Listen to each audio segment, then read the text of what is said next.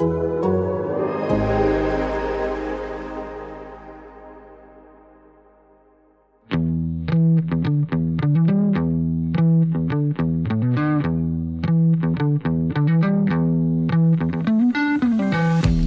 everyone, and welcome to MLS Assist, a podcast created to give insight into Major League Soccer's on-field action. My name is Joe Lowry, and I'm joined, as always, by Jordan Angeli. Jordan, you did not win the Supporters' Shield this weekend, but the New England Revolution did, in spite of your inability to bring that piece of silverware home. How are you? I'm good. I felt like my weekend wasn't as good as theirs, but it really wasn't. No, I had a great weekend, but I think the Revs had a better weekend. Not only that, but what we're going to continue to talk about today, which is their ability to just find a way. And that's the reason why they also are the Supporters' Shield winners. I love a lot of things about this Revolution team. I love Bruce Arena's dancing around the Supporters' Shield. He's talked about how he doesn't care about it. He's talked about how he would like his team to have it, and they have it either way at this point. And one of the arguments he's made in the past about why maybe he doesn't put as much stock into this trophy is the unbalanced schedule, which is a huge argument against the Supporters' Shield and MLS's competitive structure in general. I don't think there's necessarily a much better way to do it with how the league is structured now.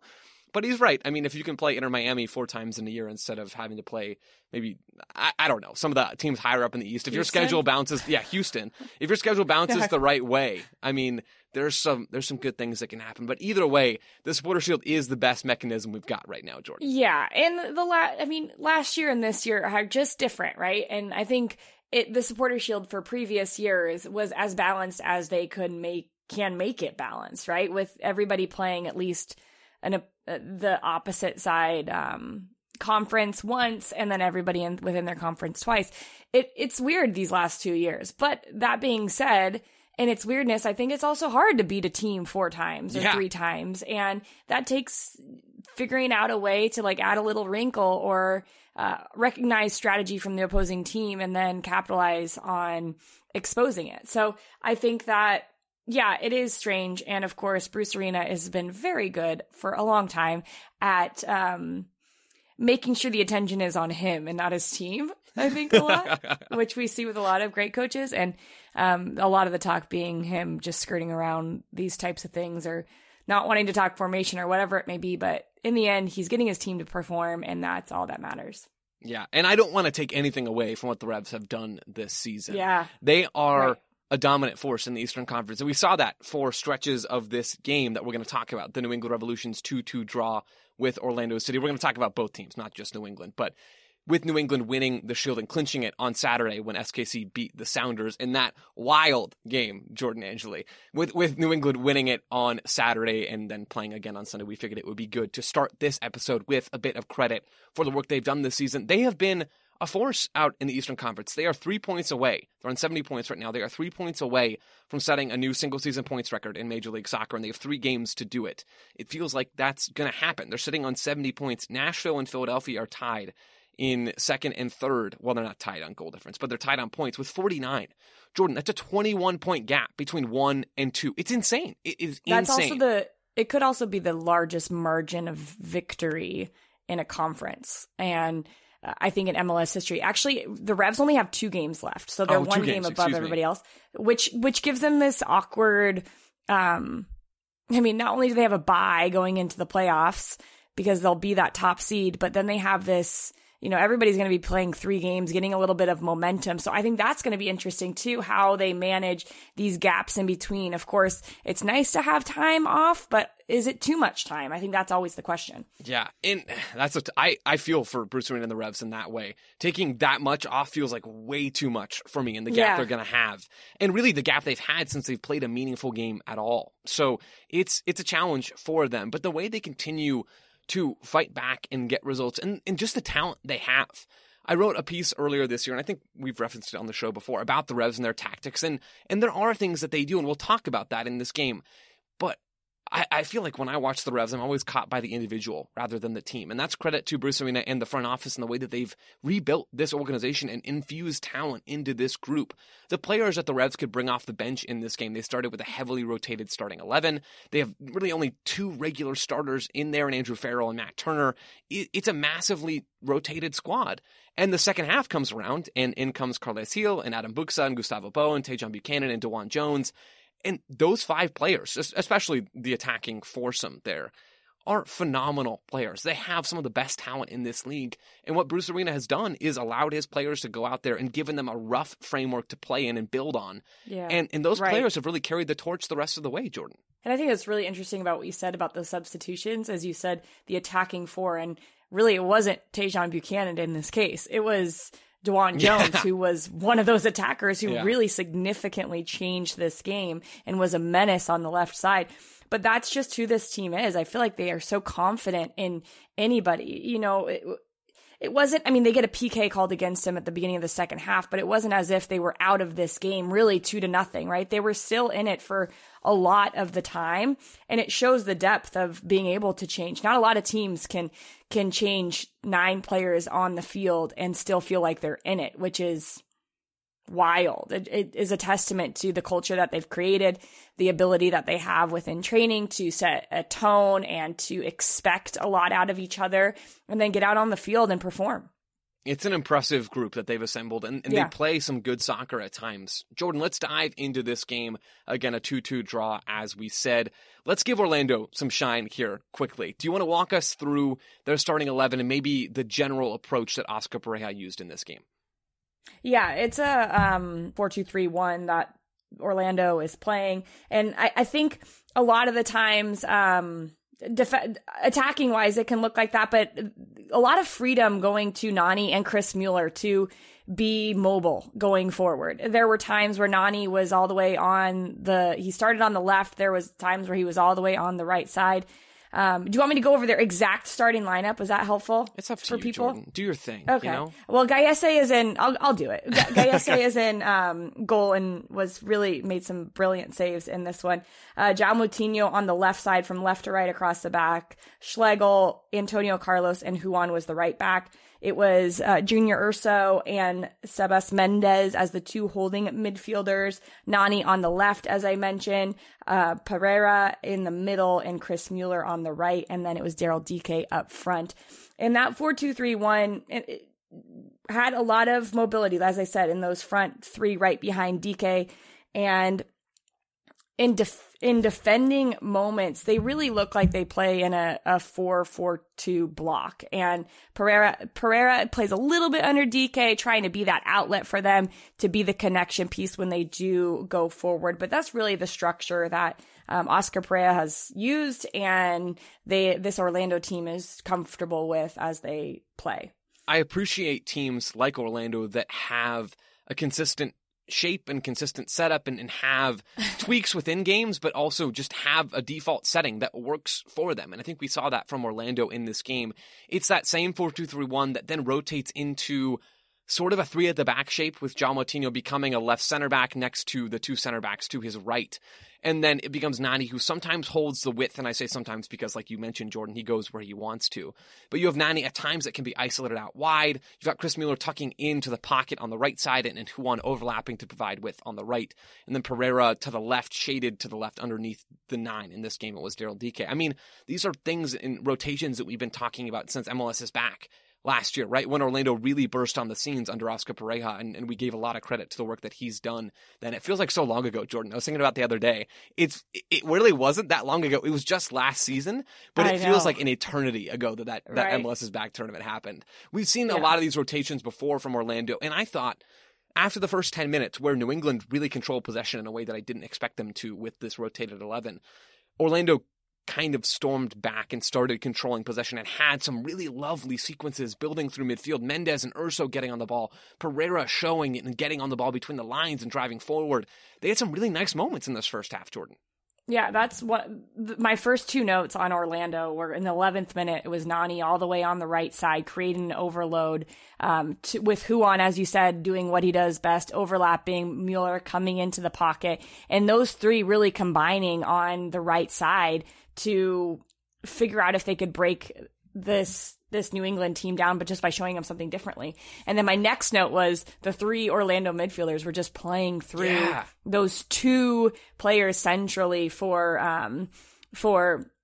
New England so easily. There was this combination in the 27th minute, and it was just this beautiful sequence of passing, 3v2 passing through the midfield in what was a little bit of a transition moment. So New England was a little bit stretched, but the beauty of the way Orlando can play with the ball on the ground was really exhibited in a lot of different times throughout that I guess the last 30 minutes of the first half, where they really had the ball a lot. I noted that sequence in the 27th minute as well, and one a little bit before that too, Jordan. This 25th minute sequence, it's Junior Urso getting on the ball. He plays it to Mendes in midfield, then Mendes bounces it to João Moutinho, then Moutinho plays it back to Mendes, and then Mendes finds Pereira, and then Pereira finds DK, and the play doesn't advance past DK in that moment. Or doesn't, I'm not sure the ball actually gets to DK. But man, the speed at which Orlando moved the ball, specifically Sebas Mendes. And we've talked about him before on this show as a player that I think we both really enjoy watching. He does the defensive work. He gets on the ball and he moves it quickly. He doesn't always play these incredible diagonals, switches, although he can do that stuff. But in this game specifically, it was a lot of boom, boom, getting on the ball, rhythm building passes. And Urso's good at this stuff as well. He doesn't get on the ball quite as much as Mendes does. But I just really enjoy this all-action midfield from Orlando. And then when they have Pereira as the 10, Mauricio Pereira, when he's healthy, which he's not always healthy, when they have him as the finishing touch on this midfield group, I think it's a strong position group for Orlando. And it gave New England some trouble in this game. Yeah.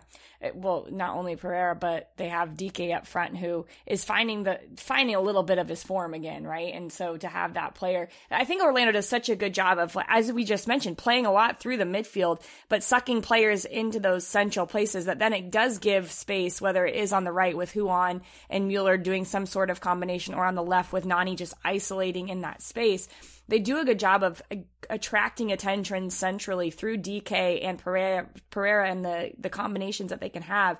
But I think one of the things that is it's like clockwork with this Orlando team is Chris Mueller engaging an outside back for the opposing team, or one of the three center backs if they're playing against a 3 team, and bringing them into the midfield space. And when he's so good at this, because if they leave him and they let him check into the midfield space and get the ball in turn, well, he's good on the dribble too. But if they come with him, they leave space and beyond. And Orlando is so good at exploiting that and getting Huan to the attacking third through a little chipped ball. And they did this multiple times. And even though it's coming, Joe, they seem to execute it so well all the time. This is like an extreme example, but I think about when the defense knows exactly what's coming. I think about Arjen Robben, and he would always cut inside on that left foot. It's happening. 1,000% of the time he's going to do that, and you still can't stop it. With Orlando, it is similar, less effective certainly, and the players aren't at that same level, but that's what came to mind for me. Jordan, I love that sequence, and Huan is devastating at times on the overlap. The personnel works, and it makes sense in the spots that Oscar Pareja puts it in. So I like all of those things for Orlando. One thing, though, that made me think back to last week's show when we talked about Montreal is Orlando had a lot of nice build-up sequences. They had good moments. They had center backs driving forward. They play out of a back 3. There were a lot of similarities with Pareja's setup to Wilfried Nancy's setup. Not a perfect carbon copy or anything like that, but the one thing that I thought was missing from Orlando in this game was a lot of chance creation in the final third. They had nice sequences to get to the final third, but at that point, the play was lacking. They get the goal in the 39th minute. It's a header from Nani, the aftermath of a corner kick. João Moutinho gets a cross in. Nani gets his head on it. Matt Turner doesn't make the save, which is a little troubling because he is slumping right now. That's a save he can make, and a save he's made in the past. So he parries it almost into the side netting, and the ball finds the back of the net for Orlando. So they are up at halftime, and they get another goal in the 50th minute with Daryl Dike converting that penalty that Nani draws, I believe, on AJ De La Garza in that moment for Orlando in New England's box. They have goal-scoring chances, but just not a lot of them. And that's kind of borne out in the numbers. They're closer to the bottom of the table than the top of the table this season, Orlando, in terms of expected goals per 90 minutes. They're not this really hyperactive attacking team. When they do break into the final third, they can keep possession. They can have some really dazzling sequences when they have the ball. But that final piece is lacking for Orlando this season. I think that could be something that comes back to bite them as they really push through the playoffs. Yeah. Two things I want to say with Orlando. Both goals come from isolating Nani on the left side. And it's through quick switches of the point.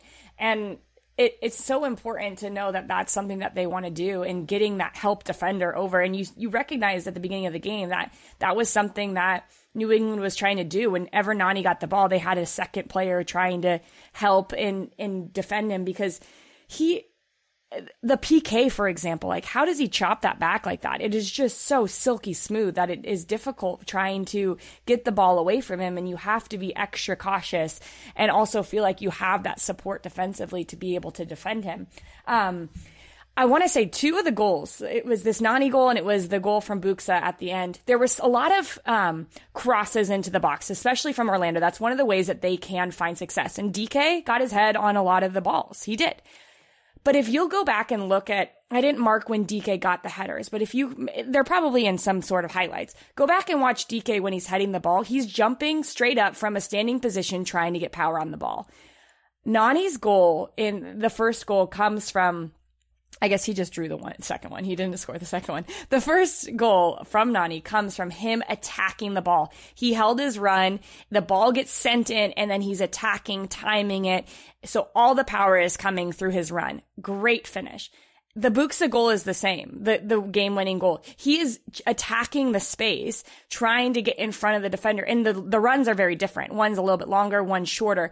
But I think that so many times crosses are ineffective because they go to the space where the player already is instead of going to a space where the player can attack it. And those two are really good examples of how effective that is, and how good those crosses were to get players attacking a space that you knew could be exploited. So it's a small thing, but I think it lacks sometimes in this league is just the quality. When we talk about quality of cross, that's one of the things, is not only playing it to the player, but to the space where the player can run onto it and get some more power on it. And the first goal that New England scores, the first goal that Buxa has, I don't really know what Gustavo Bo's intentions are with that ball. I can't really tell what the point of it. Was it a shot? What in the world? Was it a poorly hit cross that worked out really well, or was it an incredibly well-placed ball in that he knew exactly where Adam Buxa was going to be? Either way, I don't know. But Jordan, the point that you're making still applies to that goal as well, even though it's not a header. The ball comes in, weird ball played from Bo, whipped in at a strange angle that's not on frame, not really in the vicinity of anyone, but Buxa manages to arrive onto that ball using his run, and he gets his foot on it, not his head. So that's why it's not a perfect comparison, but similar theme to what you're pointing out here. The momentum and the speed that you have as you approach those balls gives you additional power on those types of shots. Yep. And I think, so do you want to transition into New England? Yeah. Because do you want to start in the first half? Is there much that you have going for them in the first half that you want to talk about? Not really. I will go through a little bit of how they set up. It wasn't so much a 4-4-2 diamond, which we've seen a lot from the Revs this season. Oh, yeah. It was more of a 4-2-3-1, but weird personnel, right? And the weirdest one that I thought, I'm not going to run through the whole lineup. Jordan, you did it, which was very kind of you, but I'm not going to do it with New England's rotated squad. It was Kaptoum, who we've seen playing in central midfield a lot for New England. Well, not a lot. I don't think he's played quite, maybe just hit 1,000 minutes in this game. But we've seen him play in central midfield for the Revs this season. He was playing as a right midfielder, like a right outside midfielder, which is not a good spot for him at all. He doesn't have the speed. He's not dynamic on the dribble in a winger outside midfielder kind of way.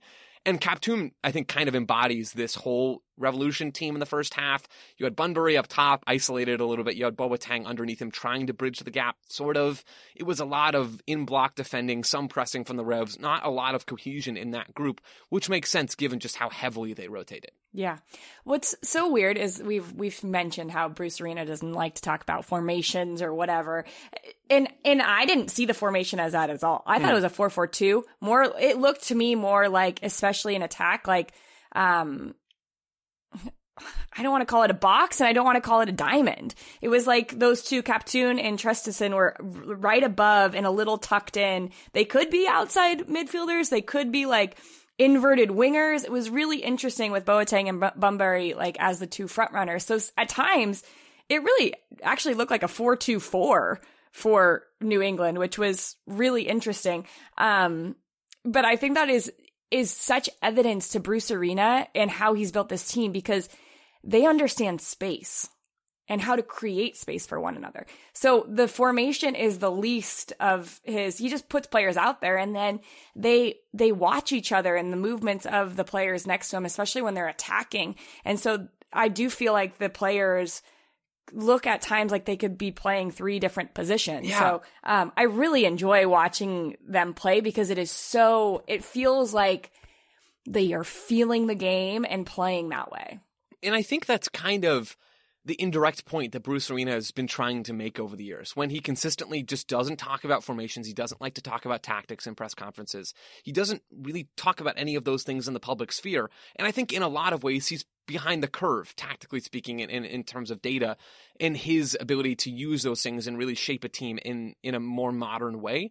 But the thing that I always will give Bruce Arena credit for, and Jordan, this is what you're talking about, is the reason he doesn't like to talk about those things with people is because, at least I think, it's because he doesn't think that people talk about soccer in the right way. We all get caught up, and especially folks in media, I think, get caught up talking about this formation or that formation. Yeah. When in reality, formations are a basic starting point. They're more useful to talk about defensive setups, I think, than offensive setups, even just Orlando's shape, 4-2-3-1 sort of. But in possession, it's not really that at all, right? It's so fluid, and that's the point that Bruce Arena, in a long-standing way, has been trying to make, in my view, is it's not about the numbers you're saying. It's much more about how the players interact, where they're occupying, what space they're occupying on the field in relation to each other, to the ball, to the opposition, things like that. And Bruce Arena has been adamant in his stance on not really discussing those things, because that's how he thinks about soccer, which I do think is the right way to think about soccer when you're trying to prepare a team to win games. So yeah, credit to Bruce Arena for all of those things, and credit to him for the very straightforward second half subs that he made, because it's a no-brainer to get this talent on the field.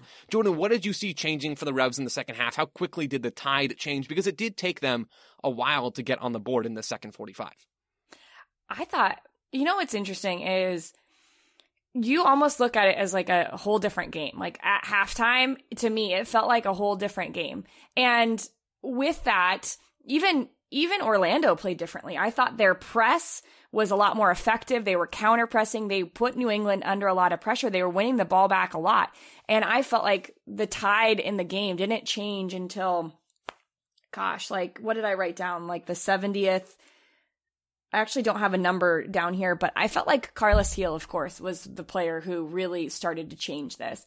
And it wasn't him higher up the field. I thought it was him dropping into like a holding midfielder position and getting on the ball there. And Orlando was like, oh gosh, what do we do?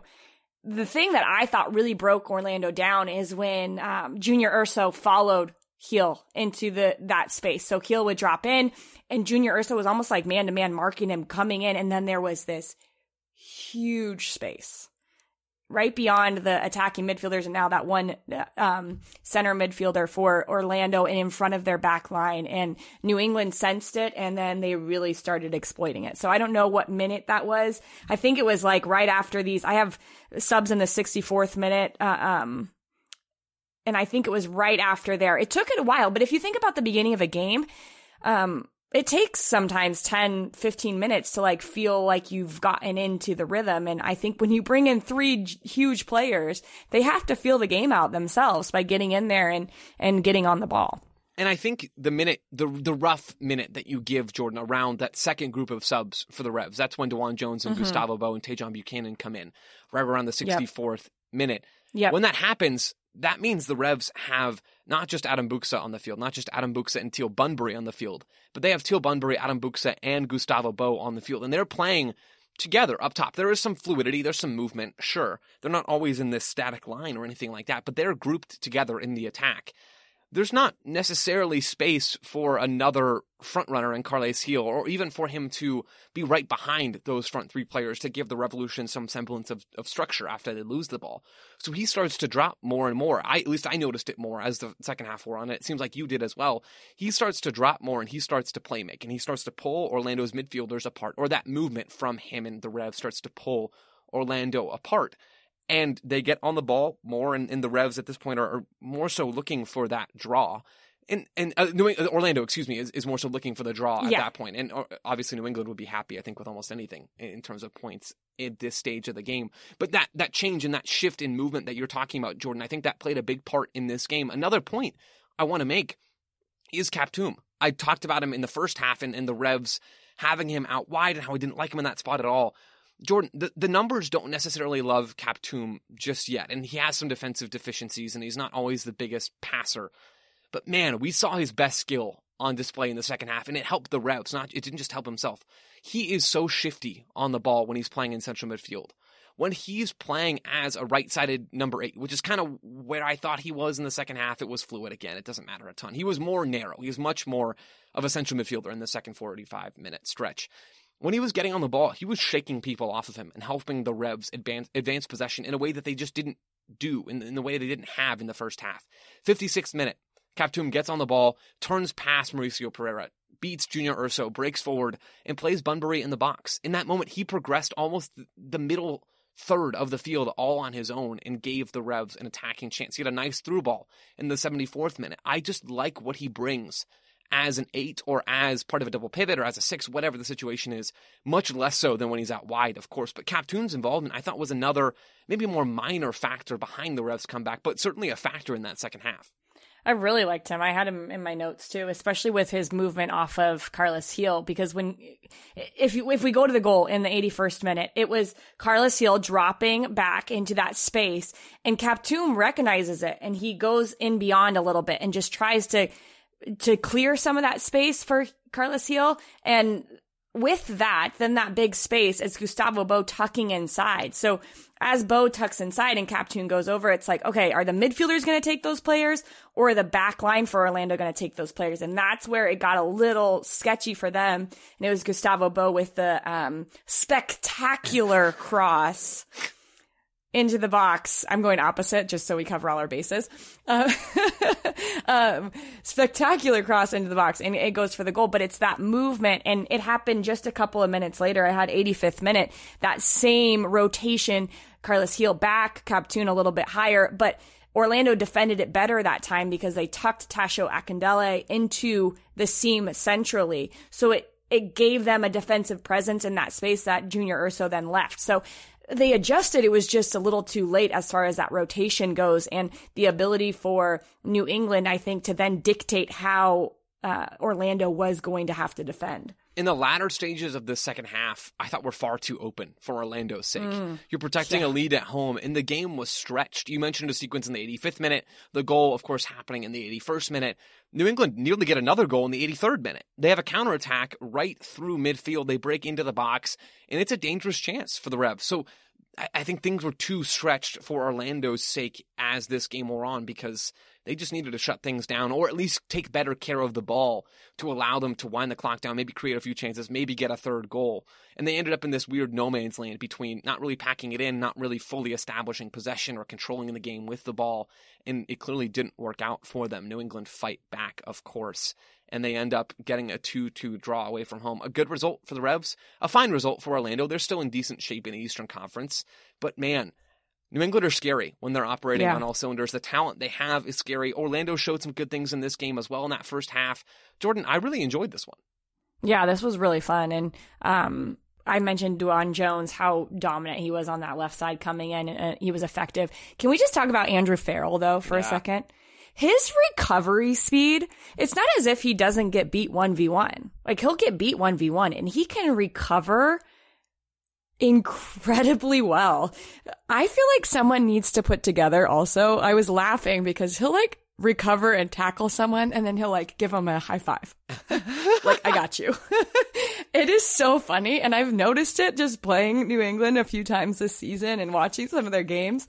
It's like he has so much respect for the other player and what they're trying to execute, but also like, I got you. It's kind of like a power move. Like, oh yeah, yes. Don't get too ahead of yourself. It's so funny. I love it. You gotta like watch it now because he gives them like the opposing players high fives. Oh, that's and so like, good. Like hits him on the chest like, oh, you got me there. Like he just is having so much fun. He's having so much fun. Oh, I will be watching for Andrew Farrell's activity after making challenges, watching for the high fives. We need an Andrew Farrell high five counter at this point. I know. I think so. Jordan, thank you as always for talking soccer with me. I always have a ton of fun. You rock. Yeah, you rock too, Joe. Yeah, that was so much fun. And nice to give the Revs some props. Yes. For their stellar season and get a little taste of just how they can still, they are still effective no matter what. It's good for them to get a point out of that one. Absolutely. Jordan, thank you again. Listeners, thank you all for listening, and we'll be back again soon.